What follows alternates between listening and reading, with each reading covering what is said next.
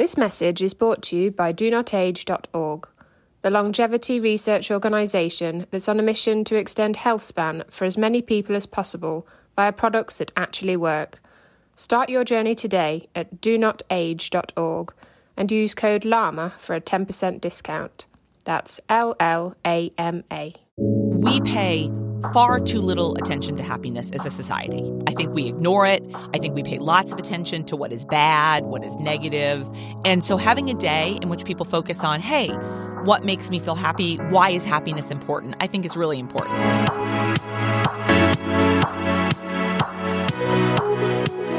Hello and welcome to the Live Long and Master Aging podcast. We call it LLAMA. I'm Peter Bowes. This is where we explore the science and stories behind human longevity. Well, the pillars of longevity, as I see them, sleep, diet, exercise, are all important. But what about your mood and your level of happiness? Could that factor into how long you will enjoy a healthy and fulfilled life? What if happiness is not under control? You're the kind of person who just tends to be more melancholy. Is that necessarily a bad thing?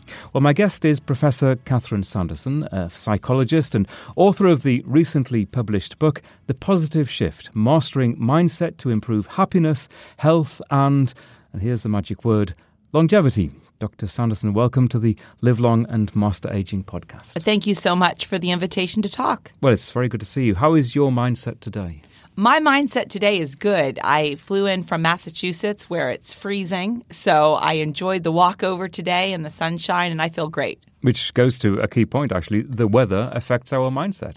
Absolutely. And that's something that we often underestimate. Not just the weather, but just spending time in nature is such a powerful influence on our mindset. And I guess when you're traveling, actually having good weather, a nice environment to look forward to, also affects just how you feel about things and your level of happiness on that day. Absolutely. And the opportunity for me to be able to literally walk outside where it's, 15 degrees or something right now in Massachusetts is a real lift to mood for all of us. So we are going to talk much more about the role of happiness in our lives. And it just so happens that Wednesday of this week is International Day of Happiness. And I'll be honest with you, I'm not a huge fan of these days. There are so many of them that they seem to lose meaning to me. But let's embrace it. Before we do that, let's just talk about you, how you got to this stage in your career, where you went to school, and really what made you interested in this area. Sure. So I'm a professor of psychology at Amherst College, and my research for a long time has focused on factors that predict health and well-being, factors that predict relationship satisfaction. But I would actually say the real reason I'm here is that I'm not a naturally happy person. So there are people in the world, you might be one of them, I'm sure many of your listeners are some of them, who are naturally happy, who are genetically blessed and come by it easily. I'm somebody who actually has a tendency to be anxious, to be depressed, to ruminate. And so as I started reading more and more of the research on the factors that influence happiness, I realized I could actually do something about it. And I've really changed how I think, how I behave in light of the research showing that what we do really matters. That's interesting you should say that. And it's why I made a point of saying that you might have a melancholy personality in the introduction, because I've spoken to other people, guests on this podcast, who say that they tend more towards that sort of melancholy demeanor. It doesn't mean to say that it's a negative. It's, I suppose, the way that they were born, the way that you were born. Absolutely. And I'm so glad that you made that point, because I believe that so many people think happiness is about luck. Did you win the lottery? Are you genetically blessed? Did these great things happen to you? And if you're not one of those people who those things happen to, then you sort of feel, well, I'm out of luck, that I'm not going to be happy. And what's so important for people to realize is that there are people who have a head start on finding happiness, but we can all do things, no matter where we naturally start, that will make us feel better. And is it something, therefore, that's simply in our genes? Are we pre-programmed to have a certain kind of happiness level in our lives? So the most current research suggests, yes, that about half of our happiness is in fact due to our genes, that there are people who are truly genetically blessed. They have a head start. But what's important to recognize then is it means the other 50% we control. And that's the part that I think is so important. And I will stress once again that it isn't necessarily seen as a bad thing. And the fact that you might not be one of these exuberant sort of personalities and characters, but it doesn't mean to say that you are unhappy or indeed destined to be unsuccessful. Absolutely. And I think it's really important to recognize that having some adversity in your life actually can provide some tools to finding happiness. That people who have experienced 2 to 6 sort of pretty negative events, getting divorced, getting fired, having a serious illness or injury, that those people actually report higher levels of happiness than people who've had nothing bad happen to them at all. And what the research suggests is that experiencing some adverse events gives you coping skills and teaches you resilience, which then lets you be happier when subsequent things arise in your life. And also there's a theory that a certain amount of, and I think this is what you're saying, a certain amount of stress in your life, and that could be digestive stress. It could be the kinds of foods that you're eating that are more difficult to digest, that puts a certain stress on your system. In the same way as what you're talking about, some difficulties during the day, interrelationships, whatever it happens to be, that might put you under a certain amount of stress and may not make you super happy in the moment. In the long run, I think this is what you're arguing, could actually be potentially good for us. Absolutely. And the reality is, bad things do happen to all of us. Cars break down. Stuff happens. Stuff happens. And so the challenge is, when that stuff happens, what do we do? So let's backtrack a little bit more then in terms of your research and your impetus to write a book called The Positive Shift. Tell me what your research has told you. My book describes some of my own research, but it really describes a giant body of research, certainly not my own by any stretch. And what I think is important to recognize is that we are learning more and more about the scientific underpinnings of happiness as there frankly advances in how we study it. So some of the most exciting research, and this is not my own, but some of the most exciting research, I think, is looking at MRI data. So looking at patterns of brain activation. And we've only had the technology to do that really within the last 5 to 10 years in terms of being able to understand that. And I think that's so important for people to recognize, because a lot of the early research on happiness, frankly, was self-report. So people writing on a survey, how happy do you feel on a 1 to 7 or something? And that provides some information. But now that we can look at the pairings of that self-report data with what's happening at a genetic level, what's happening neurologically, it provides greater insight into the link between happiness and mindset, happiness and health, and so on. So this could be one of those, I've taken part in similar things myself, a clinical study where you're quite literally having the MRI, you're laid there flat on your back, looking maybe at a screen, you can hear the clattering of the MRI, and you're looking at images, you're looking at photographs, looking at an aggressive scene, looking at what you might perceive as a happier scene. And obviously the MRI is therefore explaining in scientific terms, what's actually physically happening in your brain as you see these images. Exactly. And so one of my favorite studies that I talk about in the book is they bring people in, put them in an MRI machine, and then they show them different pictures. And all of the pictures are of some sort of outdoor scene, and they're all visually appealing. A range of colors, sky, clouds, etc. They're all visually appealing. But half of them are pictures of an urban city skyline. And half of them are pictures of a rural nature scene. And what they find is, even though these are both pictures of outside settings, even though they're both visually appealing, when people are looking at the urban city scene, they show lots of brain activation. Their brain is firing, it's active, it's processing. When people are looking at the rural nature scene, their brains are relaxed and calm, like they're meditating or sleeping. And so we started our conversation today talking about the role of nature.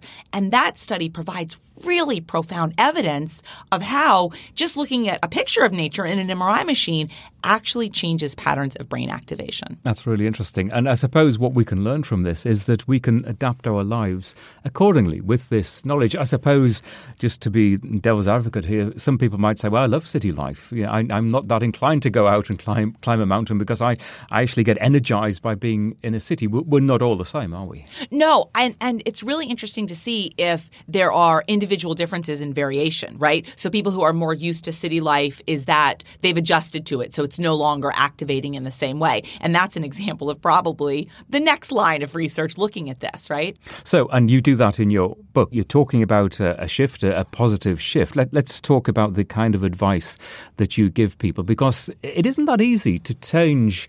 We can change physical things about our lives. We can change how often we go for a walk or a run or go to the gym or what we eat. But this is something that's a little difficult to pinpoint in terms of how to change day to day what we're doing to affect our mindset. Yes. And I actually think the most important first step is to be aware of exactly what you just said, that we have some control over our thoughts, just like we have control over what do I eat for dinner, and do I go to the gym, and do I put away my cell phone before bed or something, that we also have control over our thoughts. So I think the first step is recognizing that we have some control over how we think about things, how we conceptualize things. And then the second step is making a change in the kind of thinking we do. There's a wonderful book that I didn't write, but it's called Why Zebras Don't Get Ulcers. And it's a fascinating book written by a neuroscientist at Stanford. And what it describes is zebras only show physiological reactivity when they're being chased by a lion, like when they're about to die. Humans, of course, do that all the time, right? I have a lot of emails in my inbox. I have bills to pay. I have a job interview. I have a blind date. I'm late for a plane, whatever it is. And so part of it is being aware of, hey, you know what? I have control over how I react to this. And many of us show a physiological stress reaction even in cases that are not at all life or death, like the zebra. You mentioned emails in inboxes, and it's maybe a timely occasion to mention this. We're just talking in the wake of the Facebook problems where everything went down affecting, well, everything, but most things seem to go down affecting posting onto Facebook and Instagram as well. I've got to say, and I was thinking about this, I honestly didn't miss it for 24 hours. It didn't really affect my life, but certainly looking online, how other people responded to this, you would almost think it was the end of the world. What does that tell you? People are so dependent on social media, and it's such a reliance that we have. It's part of a day-to-day life, and many people are spending a giant amount of time on their phones. They're checking Twitter, they're checking Instagram, they're checking Facebook, and so when all of a sudden it's taken away, it feels terrible. But what's interesting is the research really shows that putting away your phone is good for your psychological well-being, is good for your physical well-being. And in fact, you talk about this in the book, The Hazards of Technology, because it just engulfs our entire and for good reasons, many of the time. We couldn't be doing this podcast without the amazing technology that we're surrounded with right now. But often it becomes overwhelming, doesn't it? It does. And I think it's extremely important for people to recognize that we can have some of the benefits of technology, but we can also pay a price for that. And so figuring out ways to limit access, to limit amount of time spent on it, to readjust when we find that spending time on social media is making us feel worse is really important. And of course, there's the effect of social media of actually making us, in quotes, unhappy because we're not living up to what we see our friends, colleagues, associates doing in social media and seemingly boasting about how happy they are in their lives. Well, and the reality is many people post mostly only the good on social media. In fact, you edit the bad out, don't you? Absolutely. I mean, including photos, right? You present photos of yourself looking your best. You describe successes that you've had, not failures that you've had. And so again, when people are looking at social media, their own life often just doesn't measure up. Is that most people, do you think? Do we just need to acknowledge and accept that most of us are quite ordinary and there isn't a high every day like you might think if you look at social media that some people are experiencing? I mean, the idea that you can now follow through the day the snapshots of someone's life, which to me, I mean, the effort of doing that, frankly, I mean, I do it a little bit, but not to the extent that a lot of people do it. And you could be excused for looking at what people do sometimes and think, what an extraordinary life, if only I could live up to that. Right. And I think it's really important to recognize that when we're looking at people's social media, we're not looking at their life. We're looking at what they choose to share. And so we might be looking at, wonderful successes professionally, personally, fabulous vacations, but they're editing it. And so having that self-awareness of what they're choosing to share doesn't represent their entire life. And we often, sort of oddly forget that. I mentioned International Day of Happiness, and well, let's embrace it. Is it something that you, just drawing attention to the issue, is it something that you think will do some good? So what I believe is that we pay far too little attention to happiness as a society. I think we ignore it. I think we pay lots of attention to what is bad, what is negative, anxiety, depression.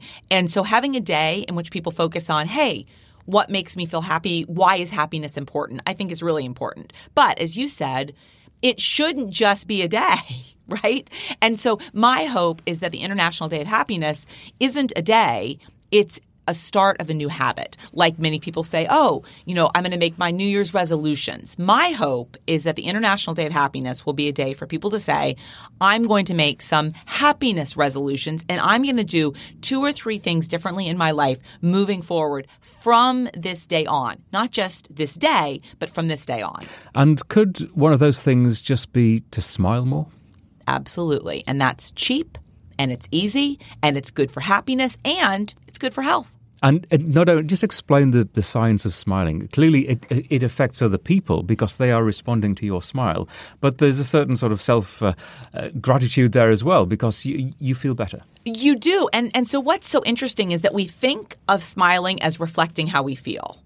But the reality is that smiling, the act of smiling, can change how we feel.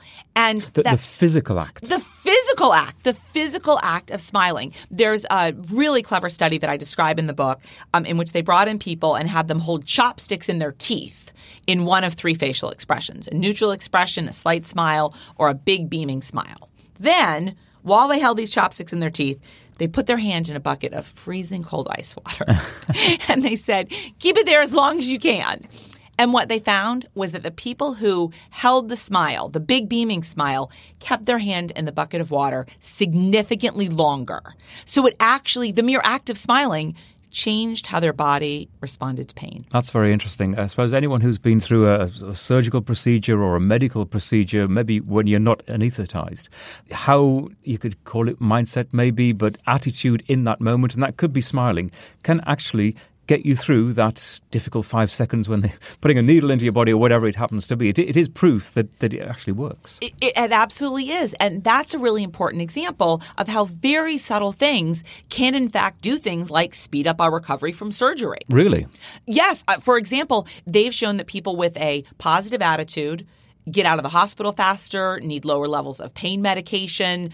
They've shown that people who have a room with a view of nature in the hospital also recover faster. So small little things in our environment can have a major impact on recovery, even from surgery. You do hear that a lot, especially when people are fighting extremely difficult diseases, medical problems, cancer, one of the worst, obviously, that positive attitude actually it might not cure you, but it can help you through the moment. And it probably works by increasing your immune system. So your immune system is a little bit stronger, lets you better tolerate adverse experiences.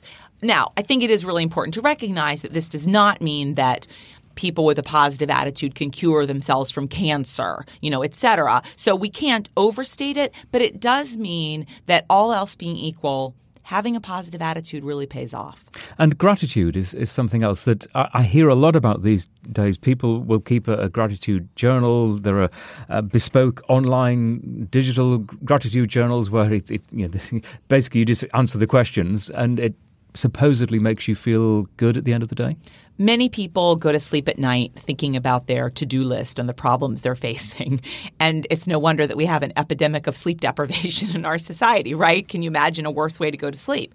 And scientific research has shown simply writing down 2 or 3 things that you're grateful for in your life right now, not things when I win the lottery, when I retire, when I get married, whatever. The real world. The real world right now actually helps you feel better in terms of psychological well-being, just writing down 2 or 3 things every night before you go to bed. It's something about letting go, isn't it? Letting go before you go to sleep. You might have the world's problems on your shoulders, daytime, at work, in the office, in the home, whatever, but it's kind of setting things in context. Absolutely. Perspective taking. Yeah, exactly.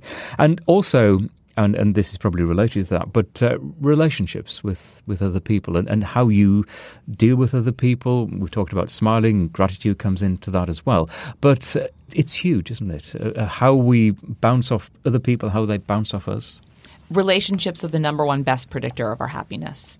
And I think what's important for people to recognize is that it doesn't matter how many relationships you have. So it's not, having a giant social network.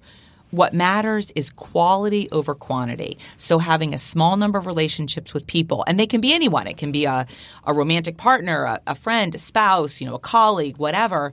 But having relationships in which you feel you can be authentic, in which you can have meaningful conversations, that's our very best predictor of happiness. And can you, if you are in a relationship or work very closely with a certain individual, can you change the attitudes of those people to match your own, or is that dangerous territory? Well, happiness is contagious. So when we spend time with other people who are happy, it actually elevates our mood. And so people who are happy can actually have ripple effects in a community. And we'll continue this conversation in just a moment. Hey, quick question for you. Are you someone who wants to be fit, healthy, and happy? And what if I told you could get your dream body by simply just listening to a podcast? I'm Josh. And I'm KG, and we're the hosts of the Fit, Healthy, and Happy podcast. Listen, we get it. Fitness isn't easy. Carbs, no carbs. Just stop, okay? It doesn't have to be that complicated. And that's why we made this podcast. We get straight to the facts so you can become your best you. So the way to check us out is click the link in the show notes or search Fit, Healthy, and Happy podcast on any of the major podcast platforms. We'll see you soon. And something else I notice, and maybe this is a bad thing, of people trying to impose on others their attitudes. So let's say you've got an outwardly very happy, ebullient sort of personality, and you're alongside someone who tends to be a little lower key, and you might try to sort of G that person up. I wonder sometimes if that produces negative results because people don't want to be cajoled into something that doesn't come naturally. Well, and I think it's really important that people understand that happiness is not one size fits all. That there are people who find happiness in reading a book. There are people who find happiness in meditating. There are people who find happiness in volunteering in their community. So what makes you happy, what makes me happy may not be the same thing. And what's important is for people to recognize what brings happiness to them. And for some people, as you note, happiness is more of an extroverted, sort of outgoing, intense physiological arousal state. For other people, happiness might be more like contentment and relaxation, and that's all good. We've used both terms. We've talked about mindset and we've talked about happiness, and they're not the same thing, really, are they? How would you define mindset? So mindset is really how we think about things. So mindset is about our thoughts, and we have characteristic thought patterns in which we see the world in lots of different ways. Right. And is it something that we can easily change, or are we born with a predisposed mindset? So it's something that we can change, but probably not easily. So yes, it is changeable, but not without effort. So I look at mindset as sort of like metabolism. There are people who have better and worse metabolisms. My brother can eat whatever he wants at any moment and will never gain a single ounce. That is not the case for me. And so he has a faster metabolism. Similarly, there are people who go through life and have a really positive, optimistic mindset. That's also not me. But people who don't come by it naturally can work on changing their mindset, on adopting a more positive mindset. So change, yes, but with effort. It's not magic. It's not easy. Now, I mentioned at the start that obviously this podcast is all about human longevity and what we can do to live a longer, maybe happier life. It's not about lifespan. It's about health span, living long and enjoying those years of optimum health. And I was fascinated, and it's what caught my eye, seeing the word longevity at the end of your title. Is there scientific proof and evidence that having a happy mindset if you want to phrase it like that, helps you in terms of longevity? Absolutely. And there's data from all over the world suggesting that that is true. And that includes data in which they've examined people's, for example, nuns' diary entries, in which they've looked at nuns' diary entries when they were in their 20s and how much sort of positive mood and positive affect did they describe.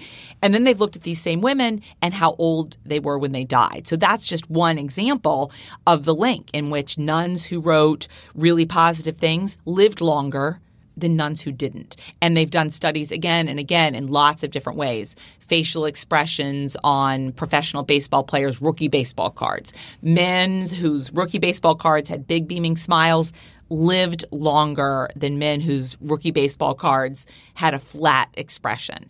And all of this data takes into account other things. So family history, do you smoke, BMI, et cetera. I was just about to say that. Obviously, we die of multiple factors, and it's not just in terms of happiness. It could be physical condition, it could be the environmental things that you're exposed to during your life. But there is tangible evidence, you say, that happiness, that mindset plays into that. Absolutely. And so statistically, they've controlled for lots of other variables that, of course, do have an impact on longevity. But even above and beyond those effects, people who have a positive mindset live longer lives. What have you, and I often ask this question of guests on this podcast, in terms of your own life and the research that you've done and the conclusions that you've reached, have you adopted some of that knowledge and changed the way that you live your life? Absolutely. And again, as I described earlier, I'm not somebody who's naturally happy. So I will say that the most profound difference for me is that I had a very, very big tendency for really most of my life to overreact to things. So bad things would happen and I would freak out. So I'll give you two quick examples. In December, my laptop died. I lost everything, including a book manuscript I was working on. That will be devastating to me. It was devastating. Yeah. And I was pretty much like, well, I guess I'm going to get a new computer. And my husband was like, you're taking this very well. I mean, you lost your manuscript. And I said, well, if it was good, it's going to come back to me. And I just, I let it go. Literally yesterday, as I was flying out here, our car died. So my husband couldn't get to work. I land and he texts me and he's like, we need to buy a new car. So it's expensive. It's not ideal. It's not something we planned on. And I said, it's lucky that we are in a financial situation in which, that's possible for us to contemplate, that there are people who that really wouldn't be possible for them to spontaneously have to, find new transportation. And those are examples of things that for most of my life, I would have been just lost and, in a ball on the floor crying. And, these things happen and I have so much to be blessed about in my life that, things that are not the lion chasing me, life and death, I've gotten really good at letting go. Yeah. Hopefully you've learned the lesson about backing up and cloud storage and all of that. Dropbox. Yes, Dropbox.com. Exactly. That's what I use, yes. And that actually helps. It does. Just knowing that you can close that computer at night, knowing it's all there. That's it's right. somewhere. I don't really know where it is, but it's there and it's safe. That's good. Also on the subject of longevity, I'm often curious in terms of, I've got obviously a particular interest in this, but in terms of your aspirations, your own longevity, your own old age, do you think about it? Do you have goals in mind, and especially relating to the kind of work that you do? Yes. So I think what I've gotten really good at doing is thinking about how I want to spend my life. So my mom died about 15 years ago, and she died of cancer and young. She was 57, and she died 4 months after diagnosis.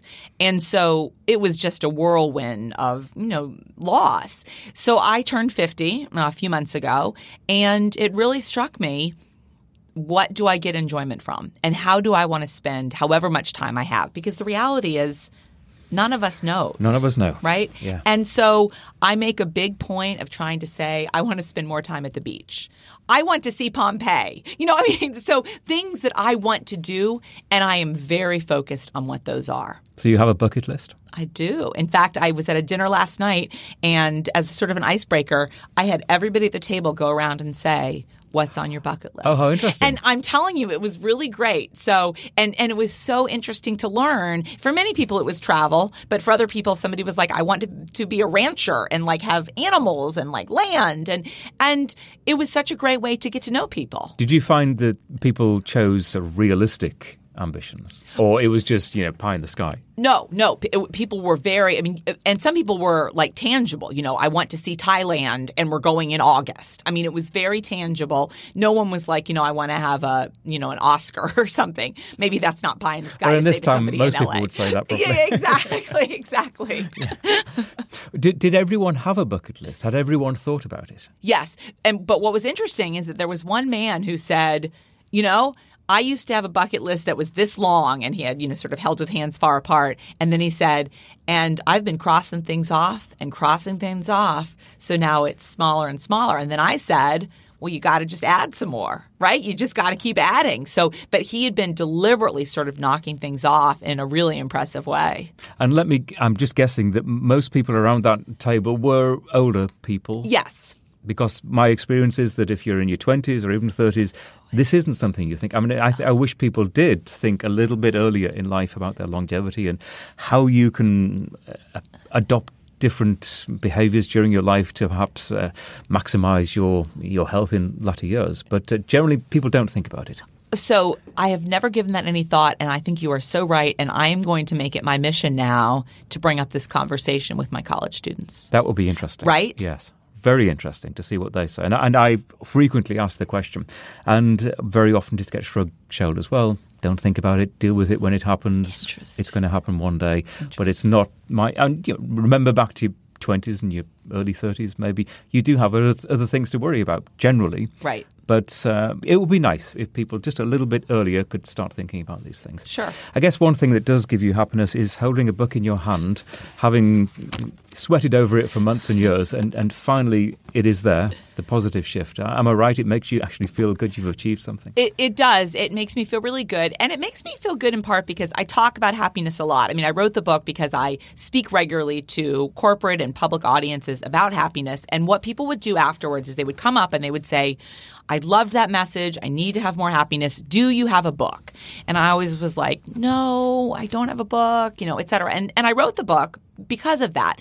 And my hope is I'm super proud of having written the book. I love the book. But my real hope is that the book can do some good, is that people will take the lessons, the things that you and I have talked about, and they'll go out and they'll apply them in their lives in some way. And that's what I'm really hoping. Well, I really hope so. It's an excellent book, The Positive Shift, Mastering Mindset to Improve Happiness, Health and Longevity. Thank you very much. If people want to follow your work more closely as it goes forward, where should they go online? So I have a website, which is sandersonspeaking.com. And you can find information about my current work and see videos of talks I've given, etc. So sandersonspeaking.com. Thanks. Yeah, I've been there. It's a good website. Thank you very much indeed. Thank you so much for the invitation to talk about happiness. Been really interesting. And just a reminder, there are many ways you can listen to us. If you want to see all the options, take a look at our website at lamapodcast.com. That's LLAMA podcast.com. We recently launched a stream at Radio Public.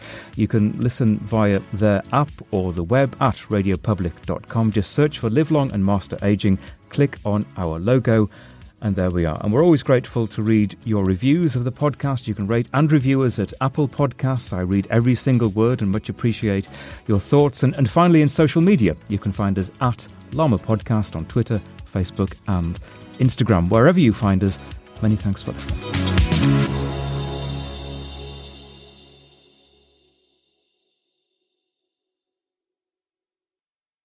FlexBeam is a portable red light therapy device that's now being used by leading athletes, including the Norwegian tennis player Casper Ruud. Whenever you put the FlexBeam on, you feel it starts to work right away. I need something that can help repair all the fibers that I have broken in the nerves. The infrared lights penetrate your skin and makes the muscle tissue recover faster. FlexBeam, I keep it with me all the time. Recharge Health is offering Llama Podcast listeners an $80 discount on the purchase of a FlexBeam device. Go to the website recharge.health and use the code LLAMA at checkout. That's LLAMA. You'll also find the link in the show notes for this episode.